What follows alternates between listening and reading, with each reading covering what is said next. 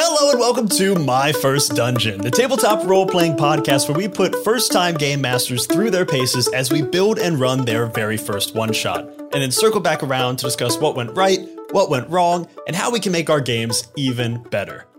At least that's what we normally do.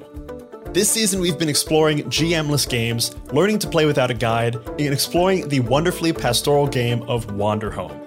Last episode, we played our very first session of Wanderhome without a guide, and we're here today to talk about how it went and what things we took away from the game. Joining me again is our cast from last week's game. First off, we have Michelle Chan Bennett. Hi, I'm Michelle Chan Bennett. I played Sal Pachinko, the Hellbender, which is a giant salamander native to Japan. Veteran playbook. Happy to be here. Happy to feel like have I you. Ruined the game. Not at So all. Happy to talk about it. We have Elliot Davis. Hey, Elliot Davis. I played Tipper, the Vole Moth Tender, pronouns he, him. We have Abby Hepworth. Hello, I'm Abby Hepworth. I played Gladish, the ram, the shepherd playbook, and her pronouns are she, her. And Chinook Tissera. Hey, I'm Chinook. I played Nuki, the Star-Nosed Mole, they, them, and the Fool playbook. And as always, I am Brian Flaherty. I played Thelonious Trinket, the elephant peddler, pronouns he, him. Awesome. And once again, I'm very pleased that the creator of Wanderhome, the now multi-Annie award-winning Wanderhome, is here to talk to us about our game. Introducing once again, Jay Dragon. Jay, how's it going? Hey, I'm doing well. My name's Jay Dragon. As mentioned, I'm the creator of Wanderhome, and I'm the editorial director at Possum Creek Games. It is a delight to be here. Thank you all. It's a delight to have you, and congratulations again on the awards win for Wanderhome. Thank you so much. Yes, I'm very honored and appreciative that the voters at the Annies felt that our game lined up in those ways. So, best family friendly game / product. last year, Mouse Ritter won that, and so the little bit of an in joke is that that's the award for best animal game. Is your game has animals in it? You're in the running for best family friendly game. So my first question is for you, Jay. How did we do? It sounds like you had fun. Am I wrong? Am I mistaken? Did you? I think did I you? had a ton of fun. It sounded like you had fun. Oh, Yeah. It was a good time. Yeah, it's an absolute blast. That I can't. It was very zany. But there's nothing wrong with that. It sounded like you had fun. Therefore, you had fun, right? You played it well. It's a game. I'm not a nitpicker. And as we say, if you're having fun, you're doing it right. So, we did something right, at least. Exactly. For everybody else, how did you guys feel about, because I know this is everyone's first time playing a game without a GM, without a guide. How did you guys feel coming out of it? What was easier than expected or harder or different than you expected? One thing that I...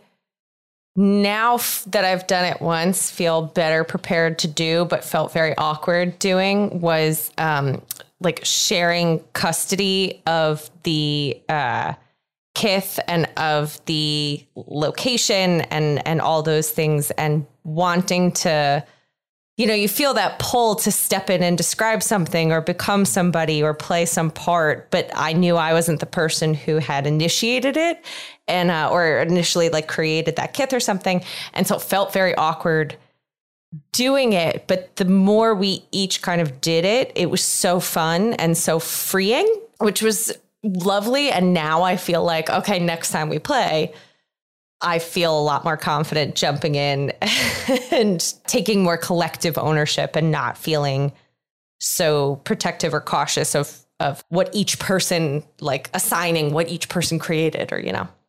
Yeah, no, the one thing that I noticed was something that you said in the first episode was that the characters really come alive once you start asking the question aspect, asking questions of your fellow characters. And that was especially true in this. I think I had a decent idea of who everyone was. And then we asked those questions and all of that got turned on its head. And I was like, oh, okay, now I see who Nuki is. Now I see who Sal Pachinko is. And that was a really fun, discovery bit. That was one of my favorite parts of the game was just that like very free-form discovery time. In the original kind of conception of belonging outside belonging, as outlined by Avery Alder and Benjamin Rosenbaum, they talk about this idea of idle dreaming as an approach to playing the game, which is to say that the game is about kind of that exploratory questioning, where it's like you're asking questions of each other and being like, oh, what if this, or like, what if that, or like, I don't know, how about this? And kind of like bouncing ideas around and kind of this, in this way that, is very, like she describes kind of this like conversational wandering. And I wanted Wanderhome, I didn't include that in the text of Wanderhome, but I think that it comes out when you, like if you play it for a while, especially, you kind of start to think about it in that idle dreaming kind of way oftentimes, and it's very much what you're describing. It was a very rewarding aspect of the game that I wasn't expecting to like as much as I did, which was very fun.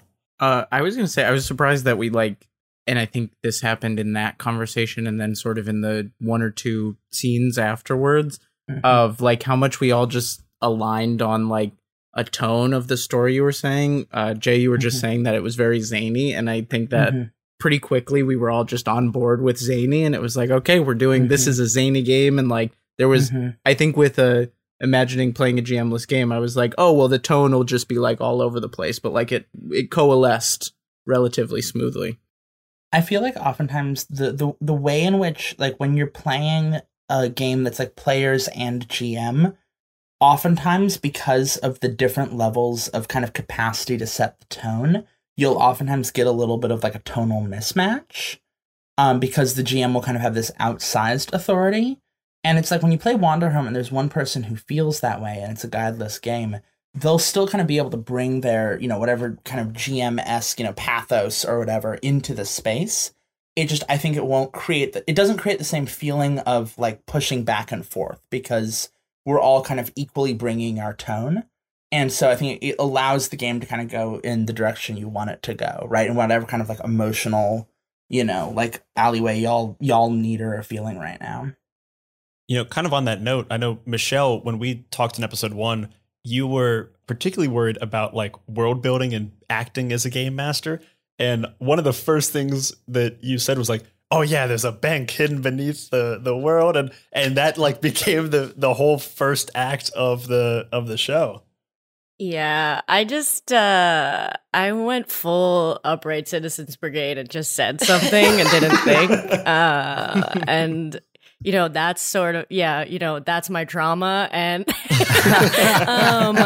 and so we just went with it, which was great. It seemed like everyone was excited about it. So, because immediately when I said it, I was like, what are you doing? This is supposed to be like, we're supposed to go through nature, and you just sent everyone into a financial institution. That's great, though. But yeah, I was going to add everything. Like, I feel like for me, the tone became very clearly like we were just having really a lot of fun after we asked the questions of like exploring the relationship between the characters. And so like that really became the focus, and the fun for me was that it was very low stakes if I just said we're going to go into a bank, because like however these characters interact in any sort of absurd environment would be very fun for the game. So it paid off. But I'll never stop apologizing for it being like there's a bank. No, don't. I loved it. I thought it was so much fun. It was such a wild swing. We were like going through the book and we were doing the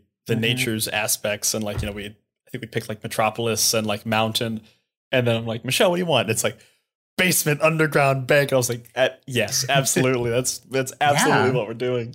I will say I was shocked when Chinook was describing a city, and then you said a metropolis, and then I was like, can that be in the game? And I was like,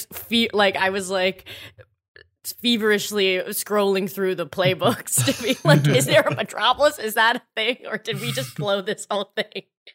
Wanderhome, the way I think of Wanderhome, this is a thing that Vincent Baker talks a lot about with Apocalypse World, which is this kind of thinking of it almost like an onion, where there's the kind of like core, like the core of Wanderhome is like talking about things in a Wanderhome-ish way. And then you add these layers on top of it, and you can kind of get very peripheral, and like stuff like lore, for example, like all the lore about the King of the Floating Mountain or whatever, that's like the edge of the onion, right?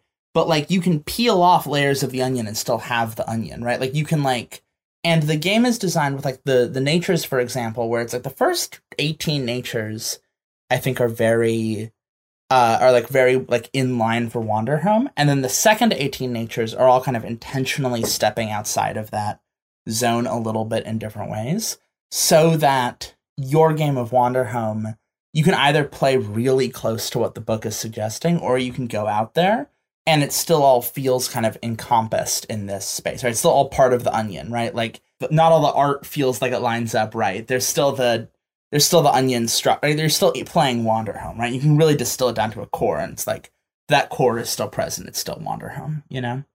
Abby, I know when we were talking about things that we were nervous about, you were particularly nervous about not having a game master to be there to like set the bounds, to say like, no, are you sure? Or to like, you wanted a containment on your enthusiasm or on your imagination.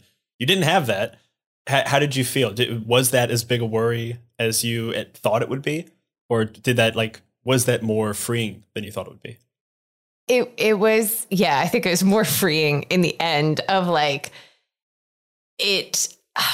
I guess it's funny because I don't know exactly what my fear was if I was asked to like really hone in on it, because things did get super weird super fast, but in a way that was like delightful and still playable, and we were all like on board with it.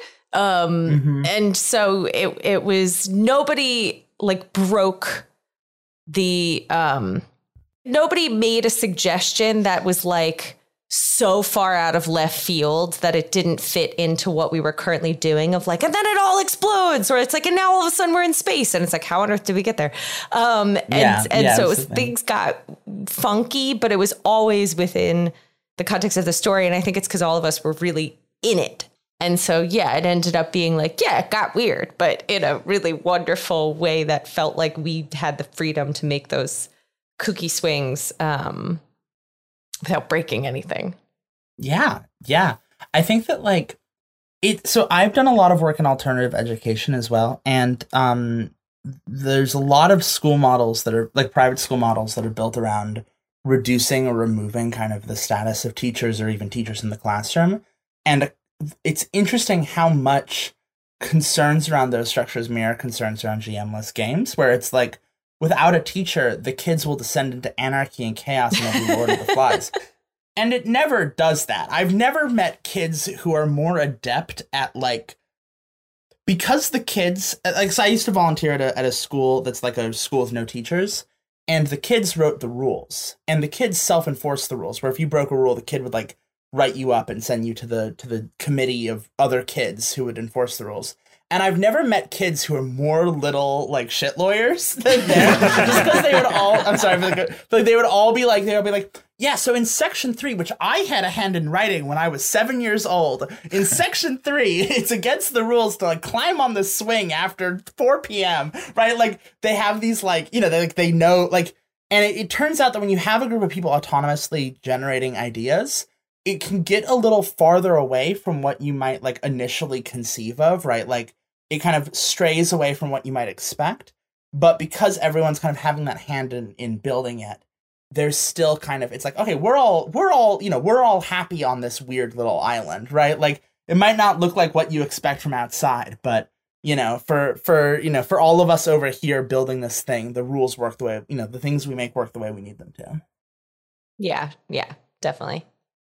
So much fun. I love the idea of just like little kids being little shit lawyers. It's so much fun. Yeah. Oh, it's so funny. It's so fun. And like it's so like nothing is quite as funny as like I was there was like a committee meeting, and so it was like a bunch of kids were there, and there's one like 10-year-old sitting in this big plush chair who was the person in charge of the committee, and be like, order as like the like one of the volunteers who the old man who handles the accounting is like, I think this, and the kid is like, heard. And then like a 12-year-old is like, I don't know about that.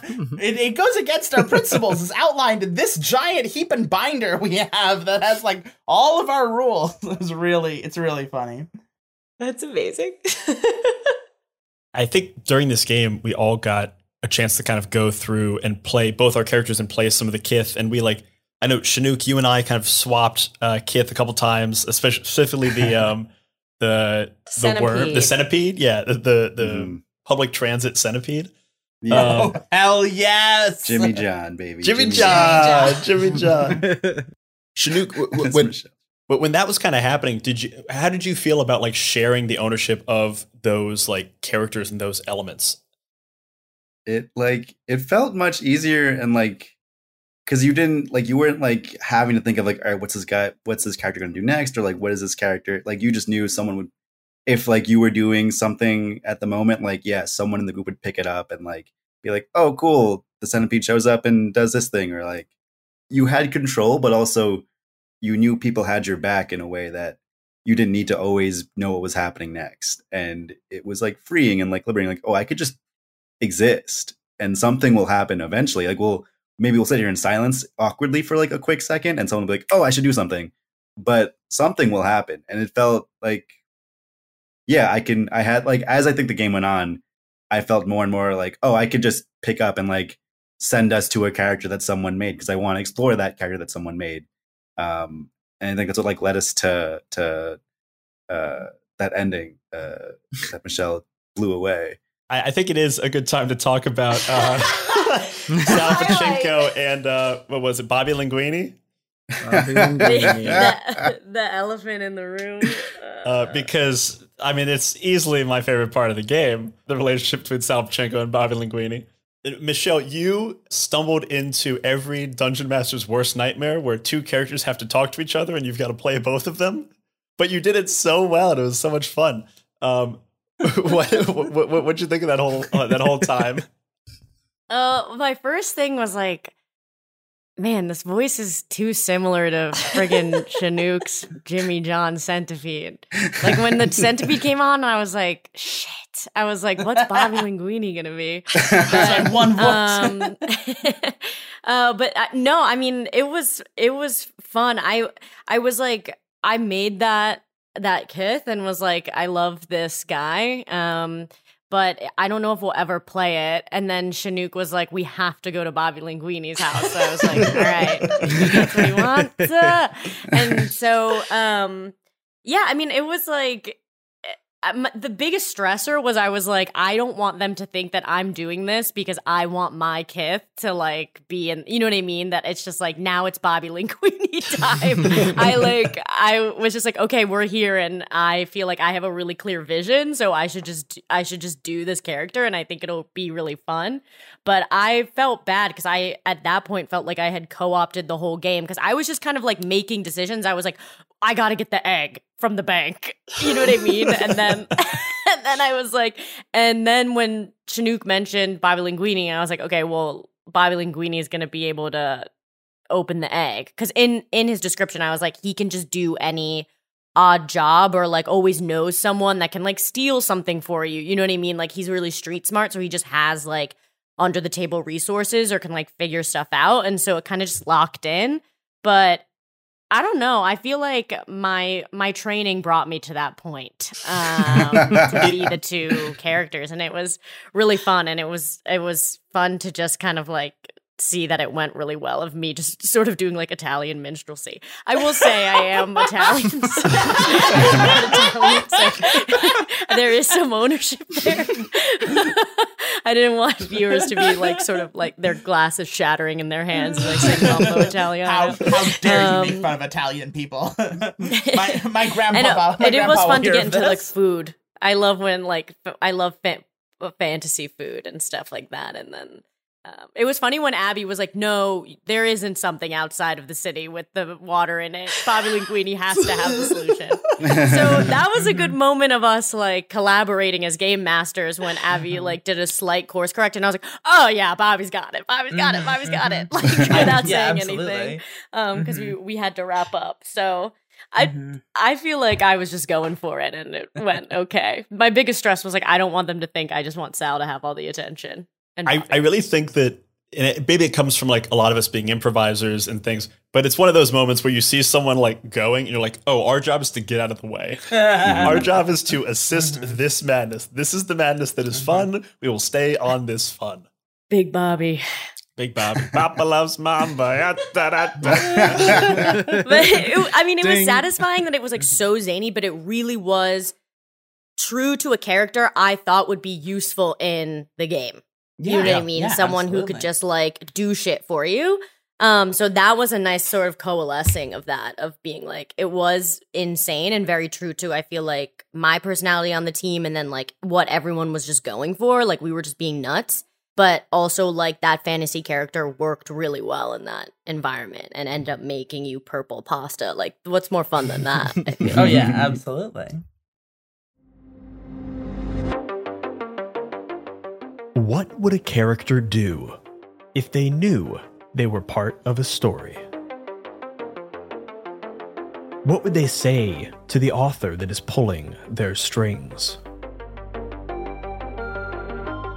In Samantha Lee's solo RPG, Death of the Author, players take on the role of a character fighting for control over their narrative.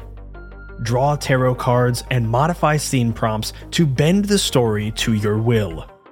Each change, however, comes with a consequence, as the author may use your own words against you.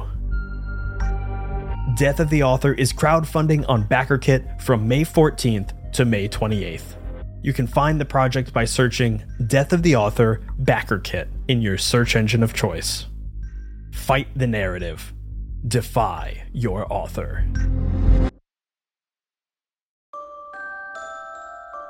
Little Wolves is a folktale TTRPG where players fill the fur of shape-shifting werewolves in a realm of fae and of magic called the Enchanted Forest. Players will craft physical masks that represent their characters and use them during play to shift between their wolf and their mortal forms.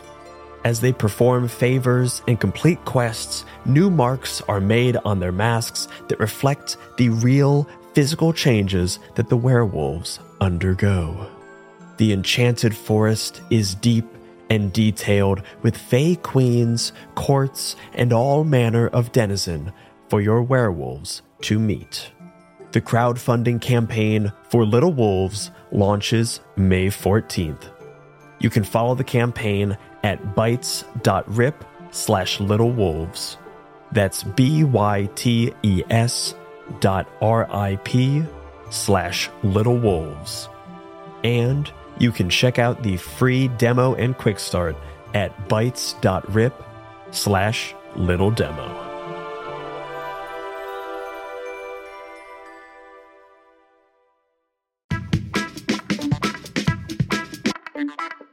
Hey there, it's Elliot from the Many-Sided Media team. In addition to playing and producing here on My First Dungeon, I'm also a game designer, known for such games as Something is Wrong with the Chickens, a rules-like game of chickens, eldritch horror, and revenge. Project Echo, a solo time travel game played in the pages of a planner. And the upcoming Rom-Com Drama Bomb, a 3-player game of meet-cutes and mayhem. If you like weird and unique games and want to bring something new to your table, head to moreblueberries.shop and use code MyFirstDungeon for 20% off your order. That's MoreBlueberries.shop. Thanks!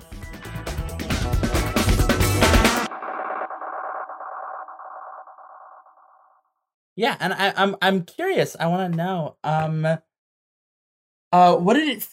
You mentioned the course correction. I wonder, like, oftentimes in DM'd games, there's not really that same course correction. Did that, like, do you feel like there was that? Like, do you feel like you were watching out for each other? Do you feel like that was present? Do you feel that like came forward more, or like how did that?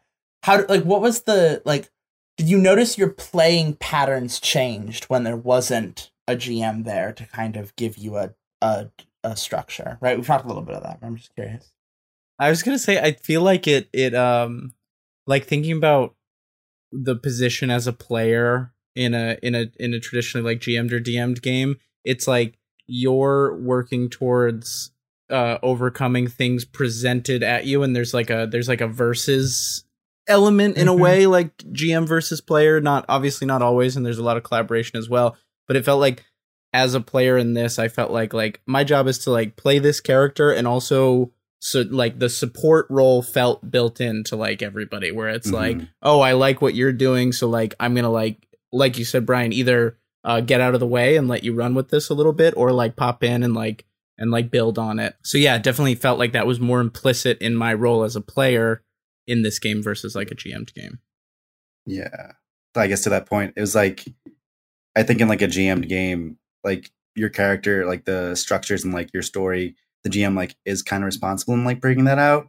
And to a degree with it, like a GMless game, it's like on you to like bring not only like your character to life, but also like to bring everyone else's character to life, and also like help bring like the kits they're playing. Like I think at one point Abby's doing magic and we're all just like supporting on like a kit that isn't hers, and just like supporting that, and like, oh, what are fun ways she can play with this character and like do things with this character. And I think it's really just like, oh, buying in on like, we're creating this together. It's not just one person's job to explore these characters. It's all of us that have to do this. I am really excited to go back and at some point in the near future play a play a game of Dungeons and Dragons after having played this, because it has given me a new perspective on like how to be more collaborative as a dungeon master, like how to ask more of your players and how to invite them in more, that I think will be really exciting and really interesting to play another session of Dungeons and Dragons and see how that gets incorporated, how like some of the Wanderhome-ness comes into a swords and fantasy type game. Yeah, I was gonna say, I feel like my Dungeons and Dragons table, like, which was sadly mostly comedians, like we would do kind of what we did, where we would just get obsessed with one thing, like a really small detail that was happening, and just start riffing for like 90 minutes. And then it's like, there's a whole nother element of this. So like, but I would feel this element of guilt because obviously this DM had spent so much time planning like the plot and sort of like the perspective journey that we could take, right? And there was like supposed to be a mission that we were on, like right, like a quest. And I would feel bad because we would spend so much time just experimenting with like powders we found, right? And seeing like what jokes we could come out of that. But that's the ethos of this, right? Is that like our mission is just to see what the other people say too and like go with that. And so there was, obviously I'll feel guilt no matter what, because that's, you know, part of my personality. But it was kind of just like we could just go into little details and like play with the kits or do whatever, because the fun was in the relationships between the characters and whatever they were finding, or some weird bank, you know what I mean, that we were just in. And there wasn't, even though we were in a time crunch, kind of, it was like we weren't beholden to sort of all of the work that someone did to put us on a certain course, right? And I think that was pretty liberating. I think there also is a little, in some ways it felt like there was more connection between each of the players, because I don't necessarily mean it when I say we are holding each other accountable, but it is the kind of thing of like when in again D&D, when somebody does something, you kind of look to the DM like, is that allowed? Are they okay? Like, is this going to happen? And they're the person who is like checking everyone. And this was a lot more of, it felt more relaxed and less like I need to check in with everyone and do sorts of things, of a like, you could connect and build those things. And it felt like a better way to suggest or guide or pivot, and have it not be like a no, or, you know, it didn't feel like a hard no saying it to people. And you're also not counting on anybody else to be like, yeah, nah, that's just not how the game works. So it was a little more connected. There were no, like, none of the solutions or next steps were locked behind any one person's like brain, which was cool. Like, it was like if you were like one person's doing something and like you all of a sudden decide, well, like, oh yeah, that's definitely going to work out. Like, here I can jump in and like play the GM for a second and be like, yeah, it worked and we're moving. Like, we don't need to be like checking. Did it work? Nobody is holding the gate to the next step of what's happening, which makes it really flow. A literal moment of what you're talking about happened in the bank when everyone was like, what was the third test to get the egg? And I was like, I just walked up, said it was me. Because I was just like, we can just move. I was like, one, this is a good punchline, and two, we can just move on. You know what I mean? And we're it doesn't done. have to be We a don't Sal need to exclusive linger, thing. yeah. Like the group can move on, and now we have this egg together. So it wasn't like if we don't solve this riddle, we won't be able to move on. Yeah, the game's I was over. Just like, That's don't worry it, about yeah. it. We got it.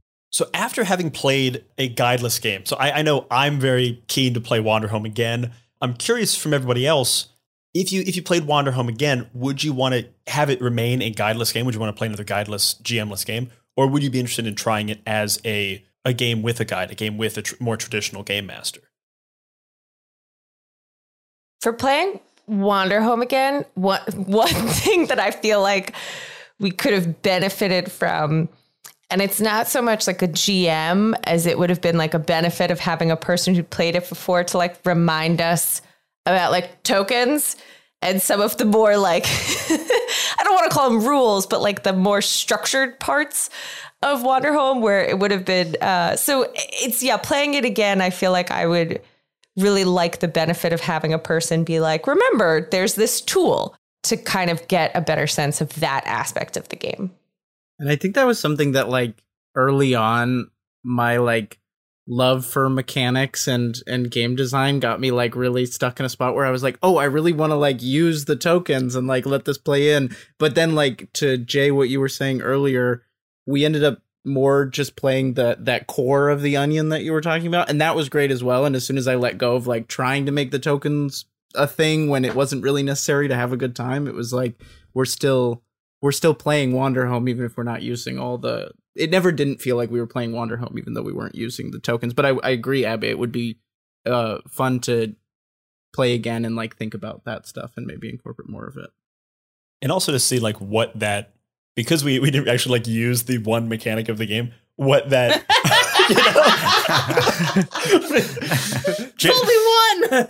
Jay did so much work and we said, nah, we're good, we can do it ourselves. dude, of all the work I did, that was the one mechanic is not the container of the work I did. But I'd say the questions did so much of that work. Like Yes, the questions and the pick lists and everything of like did so much of the work of like so we all felt so specific to those characters. Those were like I joke a lot about like Wanderhome took like 2 months to write and then 8 months to edit. And literally there was a separate editor who's just responsible for every single list in the game. And whenever there's a list, that means that like there was one person whose job was to go through that list and be like, this option's bad, this option's good, this option should be at the front, this option should be at the back. Like every single list got like fine-tooth combed. And I think that, yeah, like, you know, like I joke, but genuinely to me, creating characters who feel very alive and grounded in relation to each other is almost more of the thrust of the text than like the token mechanics. Like the token mechanics are designed to kind of be able to go to the wayside if you're really invested in these other parts of the game, right? Because the game doesn't live in the mechanics, it lives in the, you know, kind of space you're building. Mm-hmm. I am very curious to know if we played again and actually use these mechanics, what avenues they would open up to us, like what surprise we would get from like incorporating, oh, I have this token, I'm going to use it in this way. Would we find even more new and more interesting ways to like access different parts of our character, access different parts of the game, or find interesting avenues for the story to go? The tokens definitely get into, I think, also the small and forgotten gods a little bit, because that's oddly kind of the part of the game where they show up the most. Mm-hmm. And I think games that utilize the tokens much more tend to lean much more towards the kind of contemplative, reflective side of Wanderhome, in part because there is a get a token when you leave an offering to a god, spend a token to like ask the gods what they think about something, right? Like there you kind of end up with that little like spirituality loop happening on the side. And I think we touched on it every now and then very quickly veered right back into zany. We took the small pauses to admire the rooftop, and then we're like, hey, I bet I could eat those rocks. As you should. That's game. Yeah. Got to make sure you can eat the rocks. Yeah, that was the thing that when we were getting towards like the end of the recording, and also being just aware while we're playing that like this was for like a podcast. I was so sad that it was coming to an end. I was like, there's so many avenues I want to go down and so many things I want to explore with all these people and characters and things. But I was like, we got to wrap it up. And I was like, I want to keep going. I want to see more of Bobby Linguini. I want to go down to this lake and meet the, was it witch or mermaid, or, you know, I want to go see these things, do these places, go see where we go up in the mountain. And yeah, it's addictive. And New Stork. Yeah, we got to check out New Stork. Did we make you proud, Jay? Yeah, of course. It's always an honor when people play my games. It's really interesting. Like in when you're writing a novel or when you're writing a book, it's like a great act of care for someone to just read the thing you wrote. Like that's very like meaningful and important. It takes so much work to play something than it does to read it, right? Like playing a game is such a like a deep expression of like, I read the thing you wrote and I liked it so much that I'm going to get a bunch of my friends and deal with scheduling in order to hang out together and then take the words you wrote and like transform them into this second art form that, you know, iterates beyond the book, right? It's like, it would be like if every time someone read a novel, they were like, this was wonderful, I'm going to adapt it into a TV show, right? Like that was how you, like, that's just what you did when you read a novel. It was like, oh, this is great, I'm going to adapt it into a TV show. I'm going to like put on a production of this play. So of course, you did, you know, you had a wonderful time. It seemed like a lot of fun. It was funny. It was charming. It was delightful. And like, yeah, that's Wanderhome, right? That's a game. You had fun with your friends. And, you know, like to me, I'm much more interested in games that, you know, kind of get at the the primordial we're playing together, right? And that's what you did. And it was awesome. And that's great. And that is all for my first dungeon, Wanderhome. Thank you so much to Michelle, Elliot, Abby, and Chinook for joining me as players in this very pastoral season. I'm sure we're all going to be playing in the Haith again real soon. I know I certainly am. Anything you guys want to shout out before we go? I'll just quickly plug, Wanderhome is back in stock. We recently got an emergency shipment of 1,000 softcover books. So head over to the website, possumcreekgames.com, pick up a copy of Wanderhome. It is a gorgeous physical object. I think it really, like, it's a cool game. When you hold the book in your hands, it hits so different. It feels so different to like pick it and toss it around. So do go pick that up when you have a chance. And also, just really quick, Possum Creek Games as a Patreon, patreon.com/PossumCreek, where we put a lot of like our upcoming projects, including like, you know, right now there's some like playbooks that might, you know, like playbooks I wrote and like rules for magic in Wanderhome, and like there's, you know, like drafts of all sorts of weird things and like articles about game design. So if any of that, there's a podcast, if any of that is up your alley, do check out the Possum Creek Patreon. Thank you. All I gotta say is long live Bobby Linguini. Long live Bobby Linguini! Chinook, anything you want to plug? We're setting up a Patreon for Bobby Linguini if you want more Bobby Linguini content. Patreon.com/Robert Linguini. Robert J. Linguini. And Elliot. Just play Wanderhome. I will second the plug. Go get those reprints. That's what I'm plugging today. A huge thank you to Jay Dragon for guiding us through this adventure and for creating such amazing games. I'll throw my support too if you haven't already. Support the games. Find them at your friendly local gaming store. Go to the Patreon, PossumCreekGames.com, PossumCreekGames.itch.io. All the places, grab the games. And if you haven't checked out Yazeba's Bed and Breakfast, you should also check that out because it's extremely cool. I can't wait for this thing to come out, and that's coming down the line. So something to look forward to. I hope when it comes out, you might have me on the show again because I think y'all would really enjoy that one. Oh, absolutely! I've already got it scheduled. It's already going to happen. I'm so excited about it. It's going to be great. Thank you so much, everybody, for joining us. Tune in again next season as we take a turn into something just a little bit darker. But for now, remember, if you're having fun, you're already doing it right. Bye-bye, everybody. Bye. Bye. Woo! Thank you all so much. This is a delight. Thank you. Thank you so much for coming. Yes, Jay, this was so wonderful. Thank you so much for sharing this with us.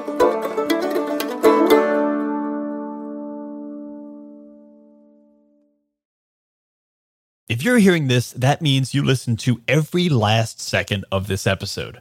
If you're not caught up yet, that's great because then there's plenty more to listen to. But if you are caught up and you simply can't wait for the next episode, then you should head on over to patreon.com/myfirstdungeonpod and become a member of the Dice Pool.